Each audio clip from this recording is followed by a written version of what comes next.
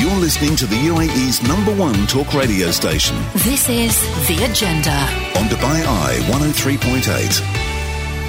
Hello there, and thank you for downloading The Agenda's podcast from today, the 8th of November. And on the programme today, 18 months after they were legalised in the UAE, we discussed the value of internships for teens.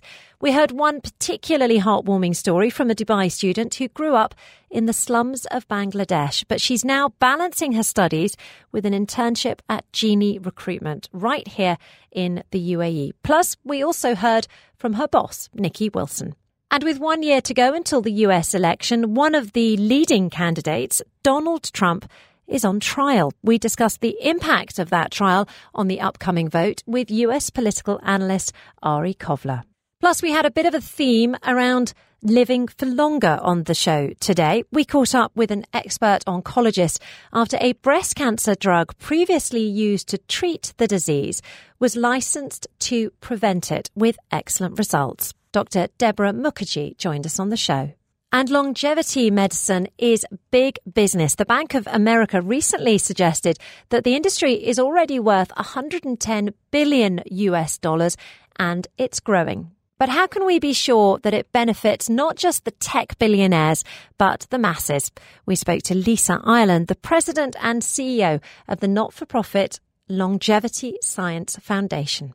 And British Royal Prince William has been handing out $1 million prizes as part of his Earthshot Awards for climate innovators. We caught up with a few of the winners and found out why there's a link to the UAE.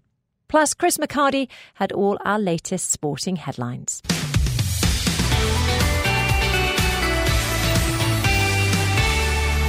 Yeah, welcome back to The Agenda. As ever, starting the programme with a bit of a question for you. Did you do an internship? Bit of work experience before you started your job? I would love to hear about how that went for you, how big a deal it was. I probably worked, if you add it all up, I reckon I've worked for a year for free. Getting into radio is really difficult. So you have to do loads and loads of work experience from really early on. So I did my first stint, I reckon, when I was 17 or 18. It was in between university, in between school and university. And then all the way through my university days, I was doing internships, often on the sort of breakfast show. So I get up really early in the morning, do the breakfast show, and then go to my lectures afterwards.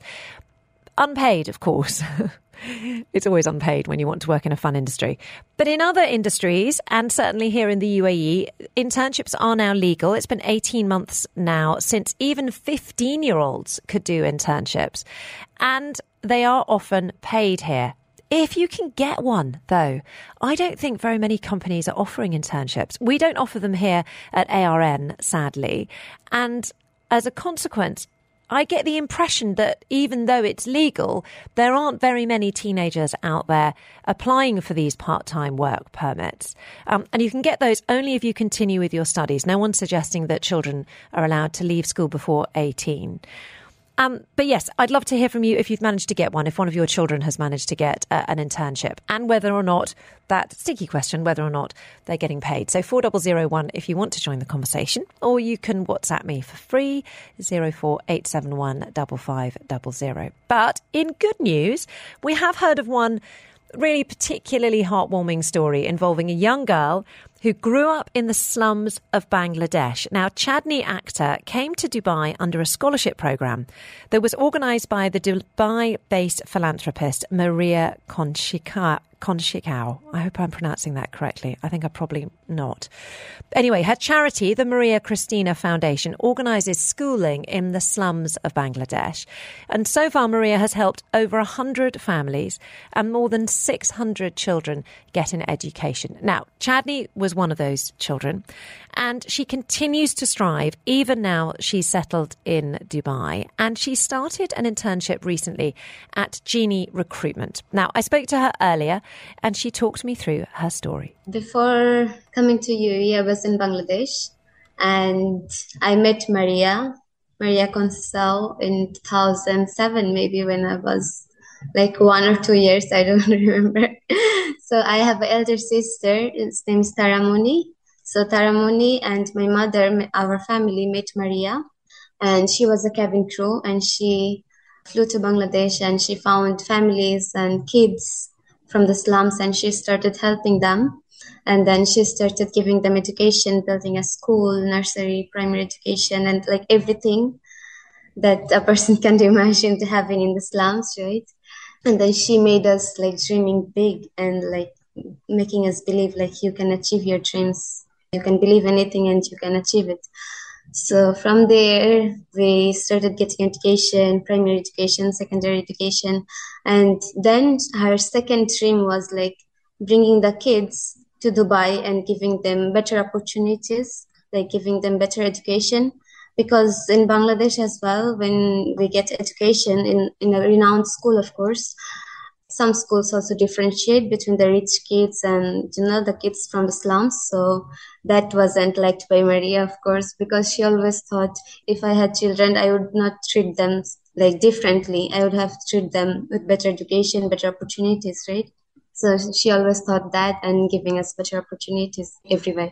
So then in 2019, she had like 7 kids in Dubai and they got scholarship from Athene Education. So it was Al Sadiq Islamic English School. So they had to went back because the mothers weren't here. So they went back and then we came with the families, with our single moms.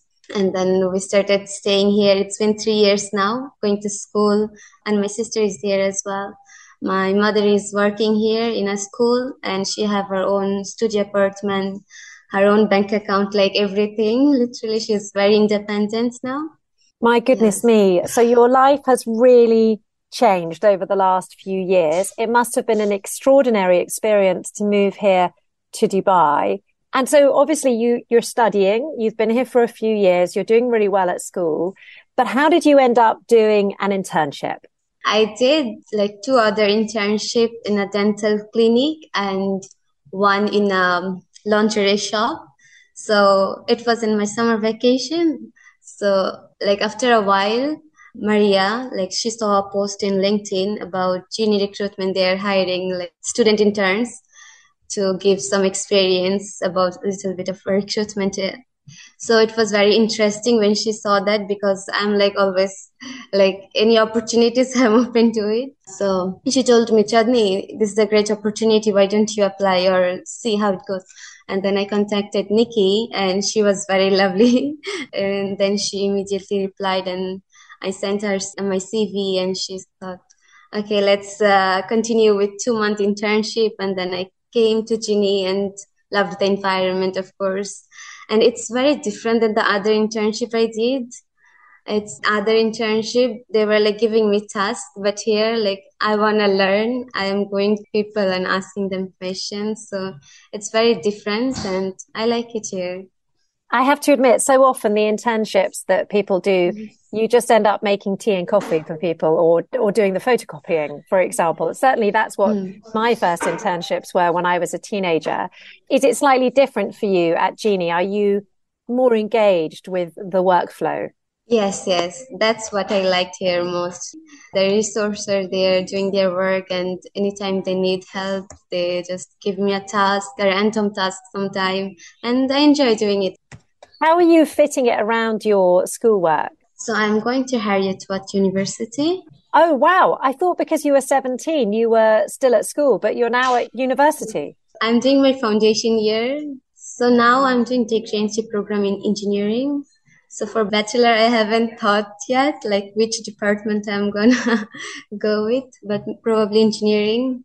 And what I'm really interested to hear about is obviously you have an extraordinary story, and I'm thrilled to be telling that on the radio. But what's also very interesting is that you found internships to do. And I think that a lot of students here in the UAE and a lot of their parents think that it's very difficult to find internships. And yet you're already on your 3rd. So what would you recommend if people and students and parents want to get involved? Where would you recommend they look for internships? I would recommend LinkedIn maybe because, there are lots of online part-time jobs, internship that the students can do like 1 hour a day, 2 hours a day. So it's very useful to get experience. And also when I have the bachelor degree and looking for jobs freshers and have no experience, it's very hard to get in. So yeah, part-time or student internship is very useful and important, I guess. Do you get paid for your internship? Obviously, the work experience is brilliant, but do you get a per diem of any sort as well? Of course, I get a really good pay. So yeah, Oh, I am wow. happy because all fits. That's a big deal. I mean, when I was doing internships, we didn't get paid. I must have worked for about 6 months for free for various radio stations when I was growing up. And how important is that when it comes to balancing your studies and your work? How important is it that the internship is paid? I have 4 days university, 1 day off. So Tuesdays full day off. So I come here in the office and work full day. And Friday I have only one class after 11. So I come to the office at 12. So I work half day. So it's quite balancing. Like I have my works and I have my studies and I have weekends to like have fun, go out with friends or family. So it's quite balanced. And yeah, I like my life like this, like you have some work to do, not to like scroll social media, like you have some responsibilities to do and learn from there. So yeah, it's all good. Obviously, people would jump at the opportunity to move to Dubai, to live here, to go to school here, to go to university here. But do you ever miss home? Do you miss family and friends that you've left back in Bangladesh as well? I miss home because I was there for 15 years, right? But my mother is here, my sister is here. So about families, yeah, I have my families here. But yeah, anytime like in December, in Christmas vacation or summer vacation, I would like to go back and see the culture, how it's changed, over a few years. Chadni Akhtar there, 17. She grew up in the slums of Bangladesh, and thanks to Maria Conchesau and her foundation, she won a scholarship here in the UAE and is now studying at university. Only 17 years old. I think she puts the rest of us to shame. Absolutely extraordinary young woman there, and amazing to talk to her here on The Agenda. This is The Agenda on Dubai Eye 103.8, the UAE's #1 talk radio station. Yes, welcome back to The Agenda. We're discussing internships on the programme today, in part because about 18 months ago, teenagers aged 15 to 18 were finally legally allowed to get internships here in the UAE. But I think the reality is that they are very hard to come by. I've been asking you guys to share your memories of internships that you've done. Naveen, thank you very much for your message. Naveen says, I got into a very competitive investment bank internship program in my second year at uni. And after 10 weeks of a very well-paid internship, they offered most of us a job on the graduate program. So during my final year at uni, I could just focus on my studies, securing the knowledge that I had a job lined up and when I finish. 20 years later, and I'm still at the same bank. Naveen, that is a very encouraging message for anyone who's looking to go and get themselves an internship. Now, of course, like I said, it's not always that easy. And we've just heard that there are some companies that are offering opportunities. One of them is Genie Recruitment. And as we just heard, they hired Dubai student Chadni Akhtar. Now, she originally grew up in the Bangladeshi slums before moving to the UAE on a scholarship. And I'm delighted to say I'm now joined in the studio by her boss, the managing director of Genie Recruitment. Nikki, you are doing good work over there with your internship program. Thank you. And I imagine hiring Chadni was a sort of no-brainer from your perspective. No-brainer. As soon as I got the message from Chadni, I'd been aware of her and her background, and I know Maria as well. So absolutely, I was like, when do you want to start? But how long have you been doing this internship program at Genie? So we started internships from day one, literally from day one of operation, over 6 years ago. And even when we didn't have an office, I've always seen the importance of having interns. And, I think that we learn quite a lot from the interns as well. And it always has been quite a big thing as part of Genie. But that's so interesting you did it right as a startup, because we've just heard from Chadni that you pay your interns, and Chadni described it as paid well. Paid well, yeah. Yes. I've always paid the interns, even from day one, even when we bootstrapped, because I think it's really important to give a lot of like the youth, that experience of here's some money, what are you going to do with it? And it's a part of the responsibility. It's not just about getting the job. It's like you're going to get paid to do this work. And, it's a lot about development of them into adulthood as well. Where do you find them? Everywhere. So I'm very big on, I'm looking for them, but also I really love the interns that find me. I'm not difficult to find. I'm a recruiter. I'm all over LinkedIn, all over the communities. But when people actually reach out to me and ask for an internship, it's very rare that I say no. Okay, so Chadni is obviously one of the good ones. She must be good because you've invited her to stay with you for longer. Yes. But I imagine you have had bad interns as well. Yes, we've had a few bad interns, and you're going to have to talk me through their behaviour because we all want to hear it. I mean, where do I even begin?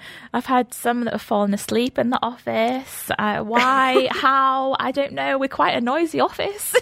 What, just head on the desk? Well, they just fall asleep on the sofa sometimes, and I don't know where this comes from, really. And then I've had others that are just staring on their phone, playing on TikTok, watching Netflix. This is the type of intern that, we shake our heads and we laugh about it because it will never stop me taking on interns. It doesn't put me off. It doesn't. Because honestly, you just need a few of those like diamonds in the rough and it changes your perspective completely. So what makes a good intern? So rather than obviously falling asleep, that's a bad one. So that's the sort of, that's the ground zero. How about like your 8, your 9 out of 10? Yeah, the great interns are just really proactive, ask loads of questions. They really want to learn, they want to get involved, and you don't always have to push them or give them loads of tasks because our internships, they're definitely like higher level. We get them to do recruitment, we get them resourcing, learning these kind of skills, and it's probably not typical of what people think of as an internship.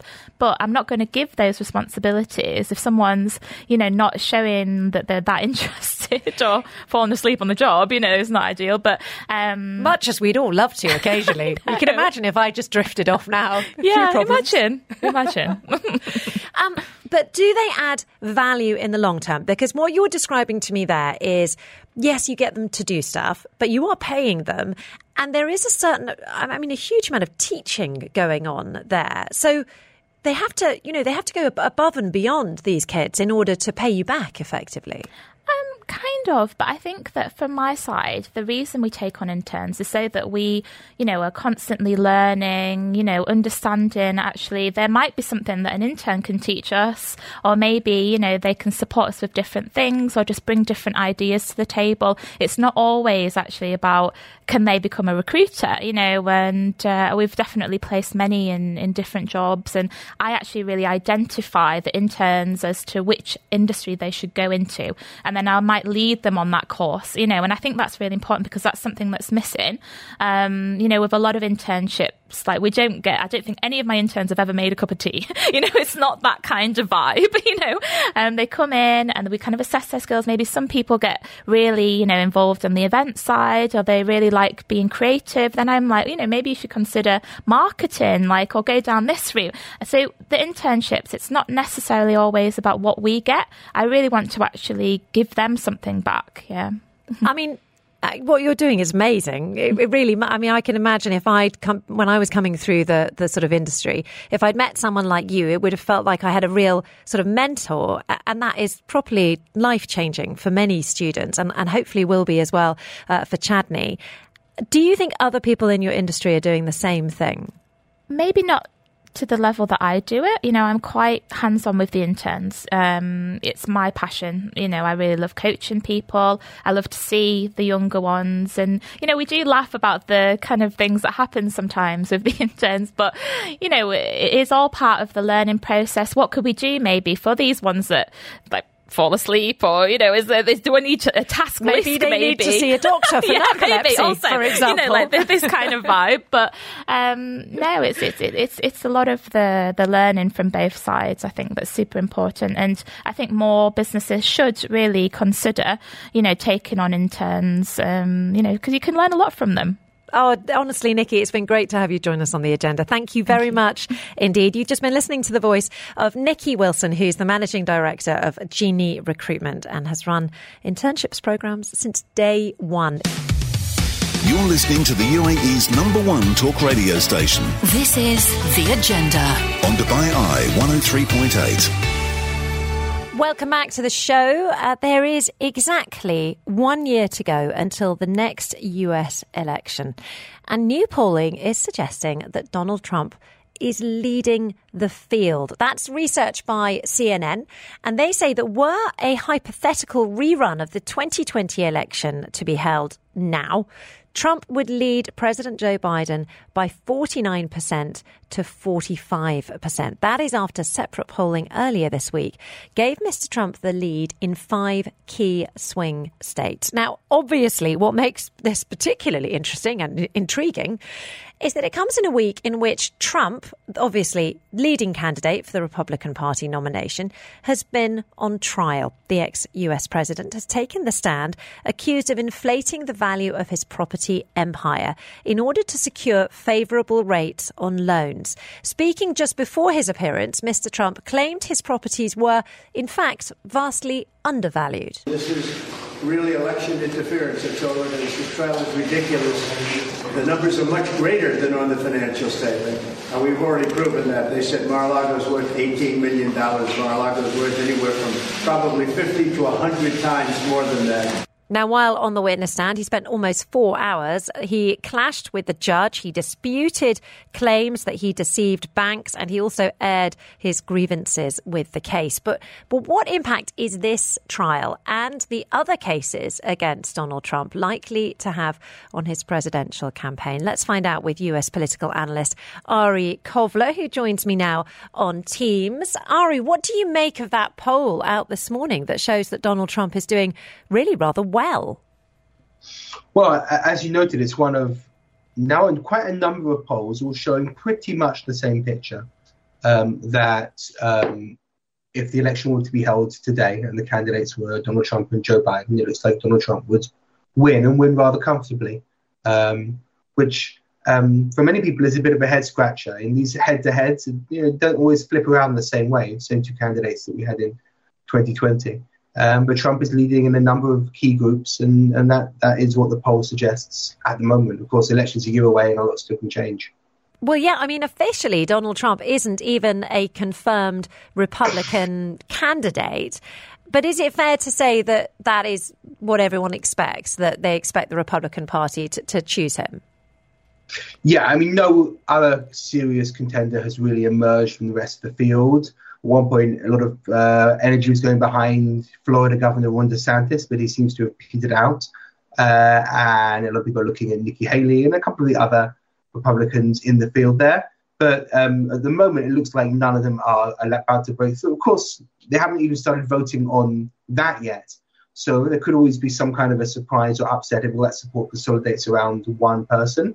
But right now, you've got to say Trump is the prohibitive favourite to win the nomination. What about if he's found guilty in this current trial? What if he's found guilty in some of the other trials that focus on his attempts to sort of overthrow the election? Would that, disrail his campaign? It remains to be seen. There is some evidence in some of the polling, I think in the New York Times Siena poll from 2 days ago, that people said that if Trump had been convicted, they wouldn't vote for him, even though they would vote for him right now. People aren't very good at predicting how they themselves would behave in the future, so it doesn't necessarily mean it's true. I think it does depend on the cases. This current one that he was testifying in just now is really rather technical. It's about, falsifying statements to loan terms. So it's all very vague. I doubt that that's going to move public opinion much. The other cases, the stolen documents case and the election interference cases, they might be more impactful. The only thing is that Trump is currently delaying those cases as long as possible to try and make sure that they do not get heard before the election. And it's every possibility that he will succeed in doing that. So, any guilty verdict might not come this side of the election. And if that's the case, then in America, those things just get set aside until after the president steps down. Is it always harder for an incumbent president to sort of seek a second term like President Joe Biden is? No, it's normally much easier. Joe Biden is in a unique situation where it seems like his biggest disadvantage right now from the polls is his age. And obviously, he is old. Every president is older other than second term than they are in their first. But because Biden went in as the oldest president already, and there are Americans who are worried about his age, and that seems to be coming up time and again in the polling. Of course, Donald Trump is only a few years younger than Joe Biden, and will be going into this election at the age that Biden was in 2020. But that seems to bother people rather less at the moment. And there are other factors too. Despite the fact that all the economic indicators show that the US economy is doing pretty well right now, people don't feel like it's doing well. People are complaining about inflation, even though their pay is rising above inflation. So there's a lot of drags right now on Biden that seem to be setting Trump up into a good place. It's very unfair of me a year out to ask you for a forecast. But if you had to place your chips on anybody, who would it be? So my gut feeling is no second acts. Is that in an actual head-to-head, that Biden would squeak it, unless something happened, and the world of events out there, and that Donald Trump in general benefits from not being too much in the news, and the more his voice is heard, the more he's visible, he tends to suffer from that. That said, I can't really ignore the fact that the polls are telling me a different story, and ultimately we're dealing with two men here who are very old, both of them. And health issues could emerge for either of them that could derail anything.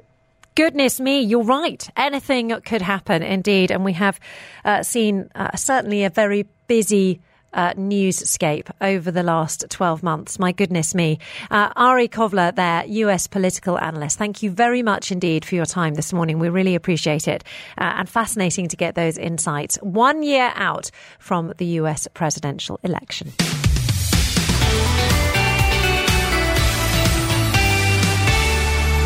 Welcome back to The Agenda. Good to have you with us. And like I said, the next hour is all about living longer. First up, we're going to take a look at a drug that can halve the risk of breast cancer in certain high-risk groups.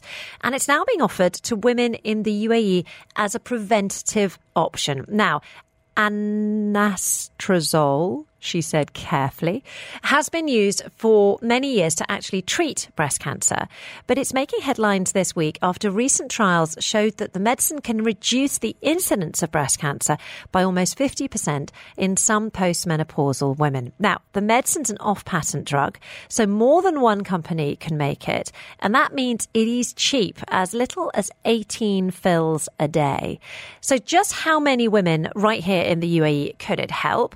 And how do we identify those who could benefit? Could you, if you're listening now, could you be one of those women? Should you be asking your doctor for it? Let's find out. Because earlier, producer Jennifer Crichton caught up with Dr. Deborah Mukherjee. She's an oncologist at Clemenceau Medical Centre, Dubai. And she started by explaining a little bit more about the medication. Anastrozole is a tablet hormone medication. It actually blocks estrogen, or female hormones. And it was developed for treating patients with breast cancer who are after the menopause. So postmenopausal, women who are no longer having their periods.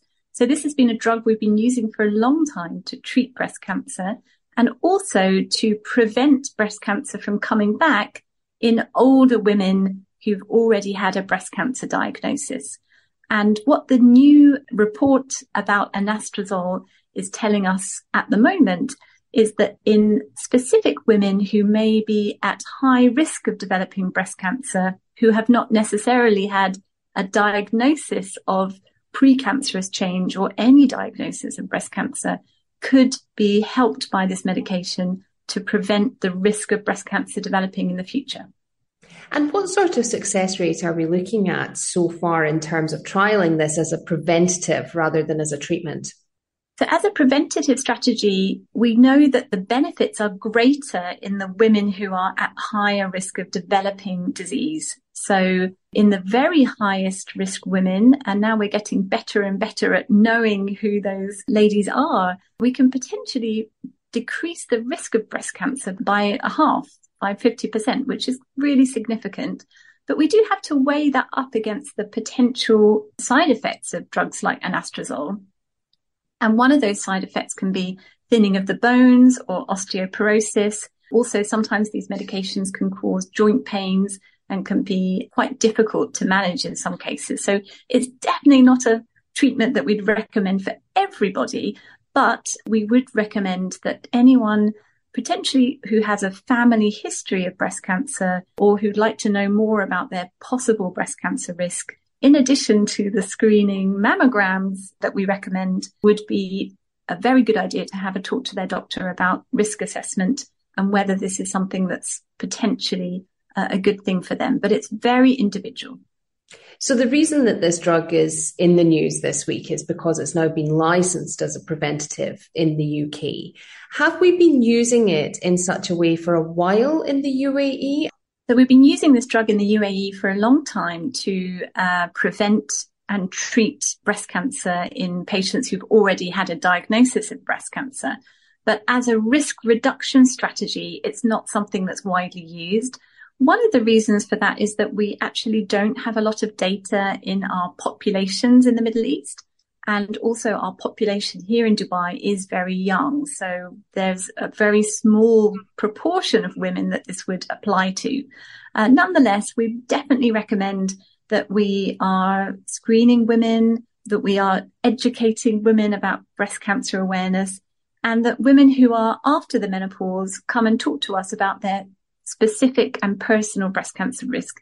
And that is absolutely the most important in women who have a family history of breast cancer. So that's in their mother, their grandmother, an auntie. We really want to be discussing risk reduction in women who have that family history. And what other things would put someone at higher risk beyond a previous diagnosis or a family history?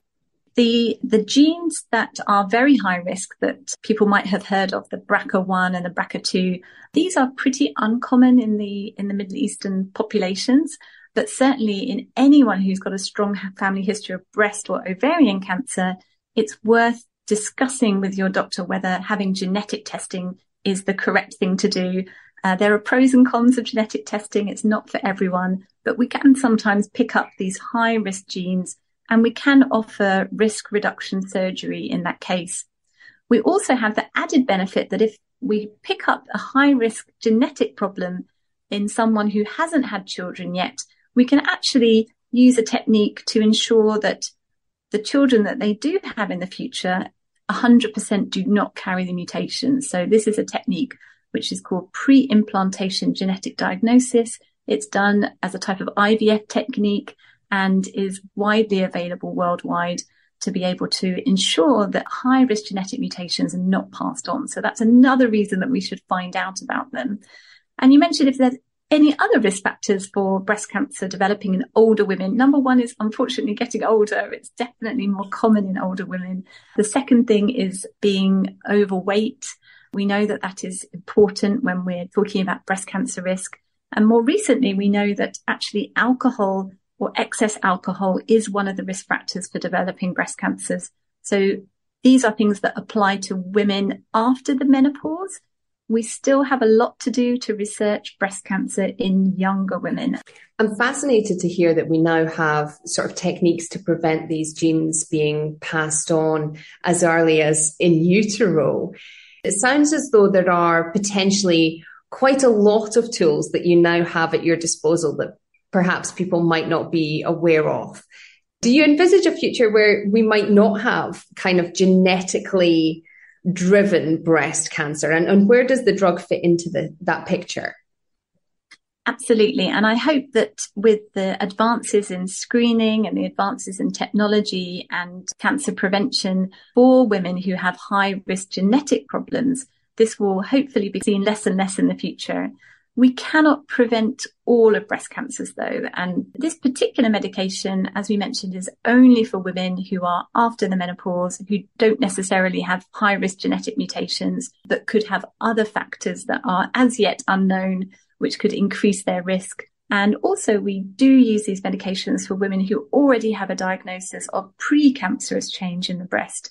And that's often picked up on the screening mammograms. So we usually offer surgery, and then women may be offered these hormone medications to prevent future breast cancer occurring. So we're getting much, much better at detecting precancerous change. We're getting much better at preventing this from progressing into an invasive breast cancer. And that's why it's really important that anyone who has a concern about their breast cancer risk really does need to come and have a chat to their doctor about how that can be assessed just for them. Dr. Deborah Mukherjee there, an oncologist at the Clemenceau Medical Centre in Dubai, catching up with producer Jennifer Crichton. And that is off the back of news that anastrozole could be used as a preventative option for women at moderate or high risk of breast cancer as a preventative measure. Really interesting stuff there. This is The Agenda with Georgia Tolley. On Dubai Eye 103.8, the UAE's number one talk radio station. Welcome back to The Agenda. And now, you might have heard just before the break, we were just hearing about how an individual approach to breast cancer is key to tackling the disease. But could taking a similarly person-to-person approach also hold the key to us all living healthier, longer lives? Well, longevity medicine is seriously big business. The Bank of America says the industry is already worth $110 billion and it's growing. But having long been seen as more the sort of territory of Silicon Valley's billionaires, with their fasting and their, I read one guy who's basically using the blood from his teenage son to refresh his own stores. There are now sort of proper efforts underway to ensure that longevity research can benefit not just the billionaires, but the masses. Earlier, I spoke to Lisa Ireland. She's the president and CEO of the non-profit Longevity Science Foundation. And she says accessibility is key. We are working to add years to our life and life to our years. The longevity space has gotten a lot of buzz. With buzz comes some misinformation, but it's also really important for our work that we are available and any of the research we fund is accessible to everyone. We don't want to be the playground for the millionaires. They've got their money that they can go and do, their research and hire their scientists. We're really focused on how we can help people make some changes and modifications to live a healthier life. So if we're all going to live to 80, let's make that life as healthy as we possibly can. If we can live to 90 instead of 80, that's great too. But let's make sure it's healthy lifespan, which is so incredibly important. So I imagine there's lots of different facets to how you're trying to extend our longevity. Can you outline a few of the sort of top methods that you think scientists should be looking at? So one of the key components, which is actually the first funding call that we put out, was in aging clocks. And we all know how old we are because we know what our birth certificate says. But what is our biological age? So I know that I'm 53 because I know when I was born. But if my biomarkers and my biological clock inside says that I'm 58, we've got some work to do. And that's where we become, how can we take those steps? Are those steps in some modifications in diet and exercise? I was thrilled to see that 10,000 steps became 4,000 steps. Because think about our older population, and they can't necessarily get 10,000 steps in, so they don't even try. But they can try for 4,000, and it shows that some activity is better than no activity. Diet modifications, those types of modifications, also in concert with some work that's being done in supplements and work in gene therapy and cell regeneration therapy. So what are we doing and how are we looking at how our cells age and die and how we can really get in there and do some repair work, almost like you're repairing your car as it gets older. How can we go in and be more proactive and repair our bodies? It's really interesting to hear that some of the steps could be taken just on an individual basis. So reducing your weight, for example, does that have a big impact? It does. We hear a lot about intermittent fasting and caloric intake, but it's really figuring out what works best for the individual. And if you are living in a country where the Mediterranean diet is prevalent, then of course that's going to be what you're going to do. Here in America and the States, we have a very high level of caloric intake. Everything is on the masses. We should eat big burgers and fries and we need to look at that really individually. How can we make small incremental changes, which could have larger incremental changes as we age? It's fascinating. So take a look at little smaller meals, more water intake, more steps, more activity, do something every day. How can you figure out your actual body age versus your birth age? So there is a full longevity panel that you can do, and there's companies now that are out there that are starting to do it. So blood tests will give you biomarkers. And, I can't speak enough about how important it is to be having these conversations with your regular doctor. And that goes to the fact of not everyone understands the longevity science, but your doctor's going to understand how can we work together to figure out what these biomarkers are. Can we get your sugar intakes down for, if you have a high risk of diabetes and all of those different pieces. But you have to have these conversations with your doctor. And really, you have to want to make these small incremental life changes. We all want to live longer. We all want to live well, but we have to figure out today what we can do to help us tomorrow. So how about the refurbishment element of the conversation? For example, I've heard a lot about stem cell research. In fact, we spoke to a doctor just a couple of weeks ago on the program who made a grand announcement. He's written a book about stem cell research. His feeling was that in about 10 years that we will be able to use stem cells to regenerate our bodies. Do you think that has legs? I do. And I've seen a lot of the research. I come to this space as a nonprofit expert. So leading this charge of getting people to be educated and getting the word about longevity out to the masses is really a key priority of mine. I always tell the scientists too, what's so important, and I say this every single day, we need to get these conversations out of the lab and into life, out of the classroom and into the conversations. Because a lot of these great inroads in research are happening inside these classrooms and inside these labs, but nobody's talking about it. So we need to share that information. AI is going to have a huge component of this as well. It has the ability to take massive amounts of data and to store the data, regenerate it, and get details of this data out to the researchers, which is going to be tremendously helpful in moving the research forward. So other than stem cell research and stem cell regeneration of cells, what other technologies are these longevity researchers looking at?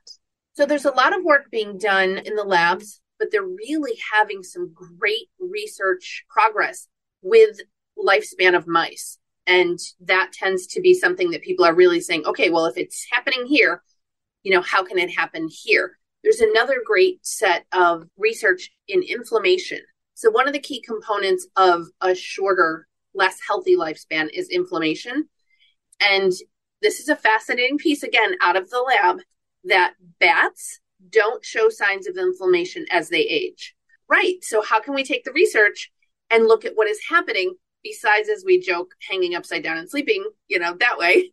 But how can we take that real, true research, dig into that and see what those components are and how can we translate that into humans and figure out how we can help? That's some of the fascinating work. It does feel like lots of scientists are jumping on board, and I suppose they have their own vested interest. They might want to live longer themselves, but there's a bigger story here, isn't there? There is a lot of money to be made for the person who figures out how to make people live longer. Absolutely. And there's a lot of investment being done right now, a lot of VC investment. There's billions of dollars into research that's being given. And I think that at least from all of the researchers I have talked with, they're looking at it from a global perspective. Sure, it would be great to be able to be the person that solves this problem. Those of us in, my age, 50-ish, are looking at how our parents have aged, how the aging process has happened, what the burden is on the healthcare system, the burden on those that are caregivers. And we want to make that better so that our kids don't have this tremendous burden when those roles are reversed and our kids are taking care of us. So it's not just about living longer, but it is about living better. That's where we use the term health span. So there's lifespan, which is the length of our life. Health span is something that's so incredibly important and something that our foundation really focuses a lot on, because nobody wants to cure aging to the fact that we can all live to 100, but we're unhealthy and unhappy from 70 to 100. Then there's no reason to live those 30 extra years. Let's live the best life, healthiest life we can while we have it. Lisa Island there, President and CEO of the non-profit Longevity Science Foundation. I don't know about you, but I was certainly taking notes on how to live longer. Great to hear from her. Great to have her here on The Agenda on Dubai 103.8.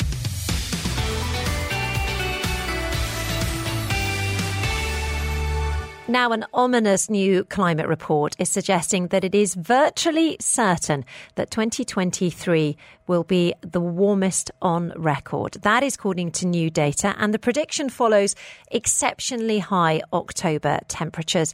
Plus, of course, now we've seen about 10 months worth of deadly heat waves, floods and fires. And that report at least comes as the British heir to the throne, Prince William's been handing out prizes to groups aiming to combat global warming and protect the planet. They are some serious cash prizes as well. We're talking about nearly 5 million dirhams. And Prince William is in Singapore for this annual Earthshot Awards ceremony. It is the first to be held in Asia. The focus of my visit this week is how we collectively overcome our planet's greatest environmental challenges. Like all initiatives created through the Royal Foundation, United for Wildlife and the Earthshot Prize are underpinned by finding innovative solutions to some of the world's most pressing issues. Now, we might not have one of our reporters on the ground in Singapore, but we do have someone from Dubai on the ground. Friend of the show, Tom Hudson, who's the managing director of Kestrel,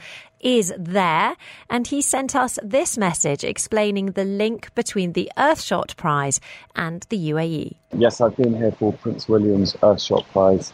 Of course, DP World was a founding partner and have supported a lot of the winners on their expansion into the Middle East and setting up in Dubai.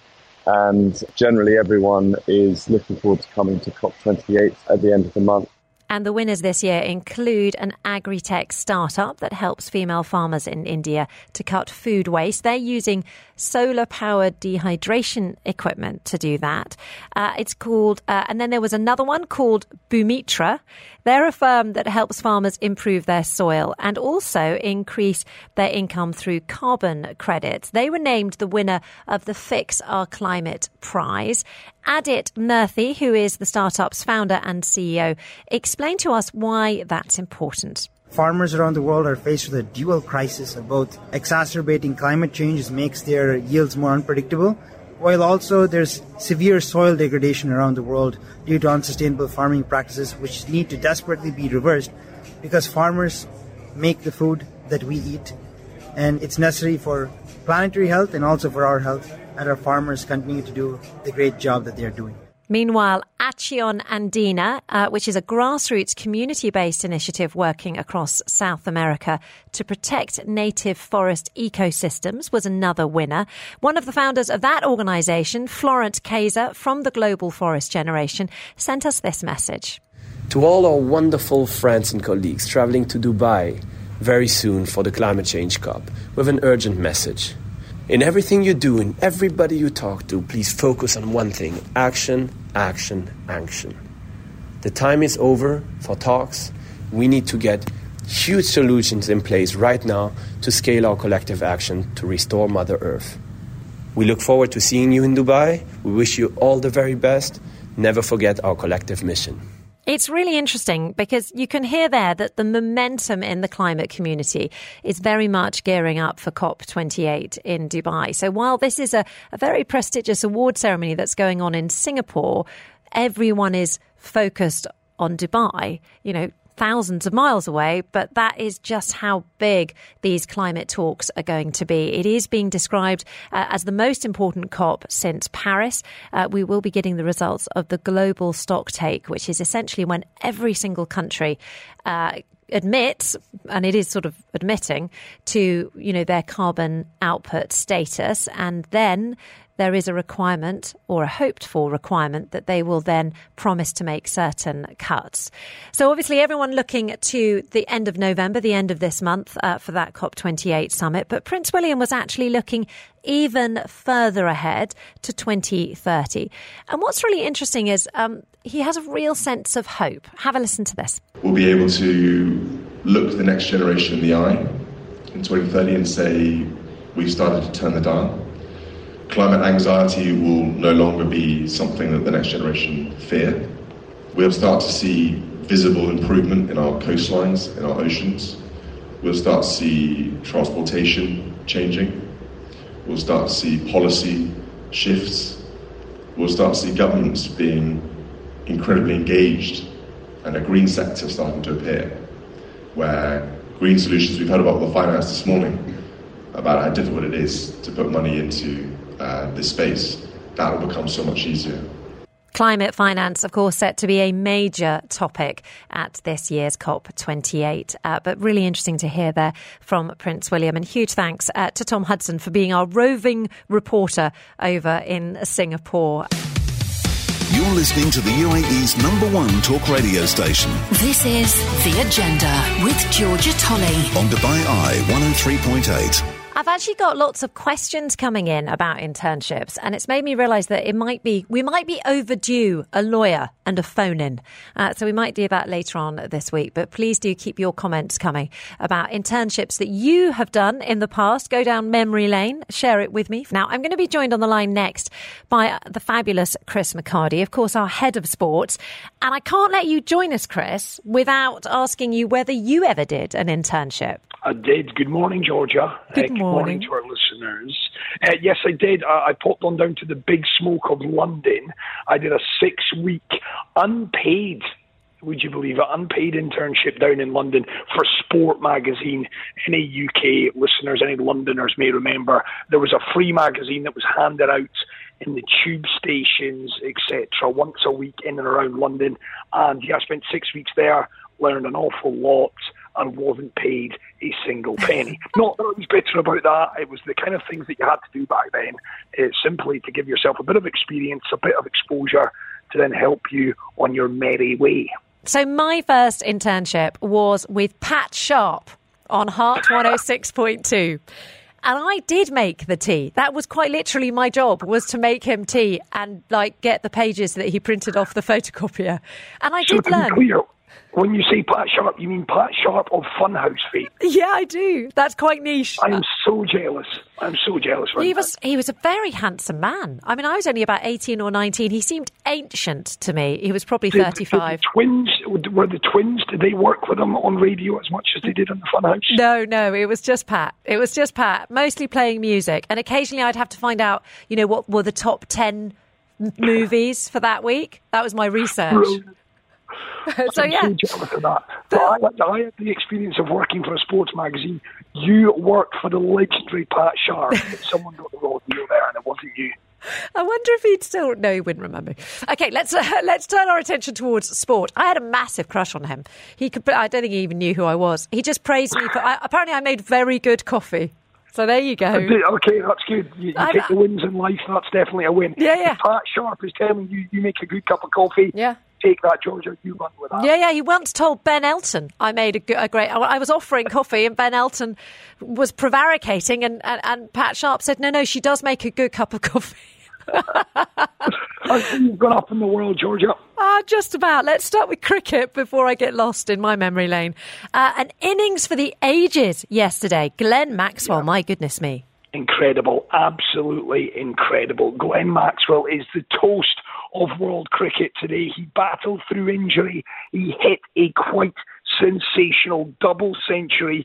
Australia beating Afghanistan, Australia reaching the World Cup semi-finals. But the story belongs to Glenn Maxwell. He arrived at the crease to face a hat-trick ball. He saw off that ball. Australia were rocking at this point, 49 for 4. They then slumped to 91 for 7. They were chasing, lest we forget, 292 in Mumbai for victory. He was then dropped twice. He was struggling with his back injury. He could barely run. He could barely move his feet, for goodness sake. Cramps set in, but he hit one of the all-time great innings, a double century. He finished with 201 not out. He shared, what about this for a stat? He shared an 8-wicket stand with the captain, Pat Cummins, of 202. Now, Pat Cummins only equated for 12 of those runs. He made 190 himself. Australia winning with 19 balls to spare, and rightly it has been hailed, if not the greatest ODI innings of all time,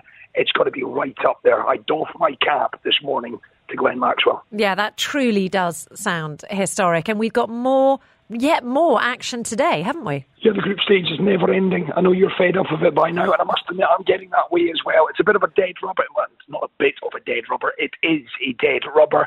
Bringing up the rear in this Cricket World Cup is England. Sorry to say that, Georgia, although I'm not really. They've won one of their 7 matches, one win, 6 defeats. They take on the Dutch. That won't be easy for England. They have been so abject in this Cricket World Cup. They can't take anything for granted. So it's the English against the Dutch. That one off at 12:30 a little later this afternoon. We've also got a spot of UEFA Champions League. That was last night, though. It was last night and tonight. So you had your first round of fixtures last night. I guess the big storylines, Manchester City, not really a storyline now, but they beat Young Boys of Switzerland by 3-0. They're the first side to qualify for the knockout stages this season, and the headline grabber is Erling Haaland once again. 2 goals last night. He's now got 39 Champions League goals in just 34 appearances. Still only 23 years of age. He is already 20th in the all-time list of goal scorers in the UEFA Champions League. That boy, the world's his oyster. He can do whatever he wants in the world of football. Other victories last night. Atletico Madrid beat Celtic by 6-0. Celtic down to 10 men early on that one. Newcastle beaten over in Germany by Borussia Dortmund. AC Milan victorious 2-1 over PSG. I guess the big shock result of the night, Barcelona falling to a 1-0 defeat to Ukrainian side Shakhtar Donetsk. Of course, that one is played in neutral territory given what's going on in the country of Ukraine. So that one was over in Germany, but Barcelona beaten by Shakhtar. Didn't see that one coming. But yeah, busy night last night, and there's a busy night tonight. I'll be all eyes. We'll be on Copenhagen for myself. It's FC Copenhagen taking on Man United. That one, from a personal standpoint, is the big one. That one off at midnight. Chris McCarty, a late night for you, and we're looking forward to hearing more from you this afternoon on Off Script. It is your drive time show from 5 until 8 p.m. Make sure you tune in to Chris, Robbie and Sonal. Chris McCarty, though, thank you very much indeed.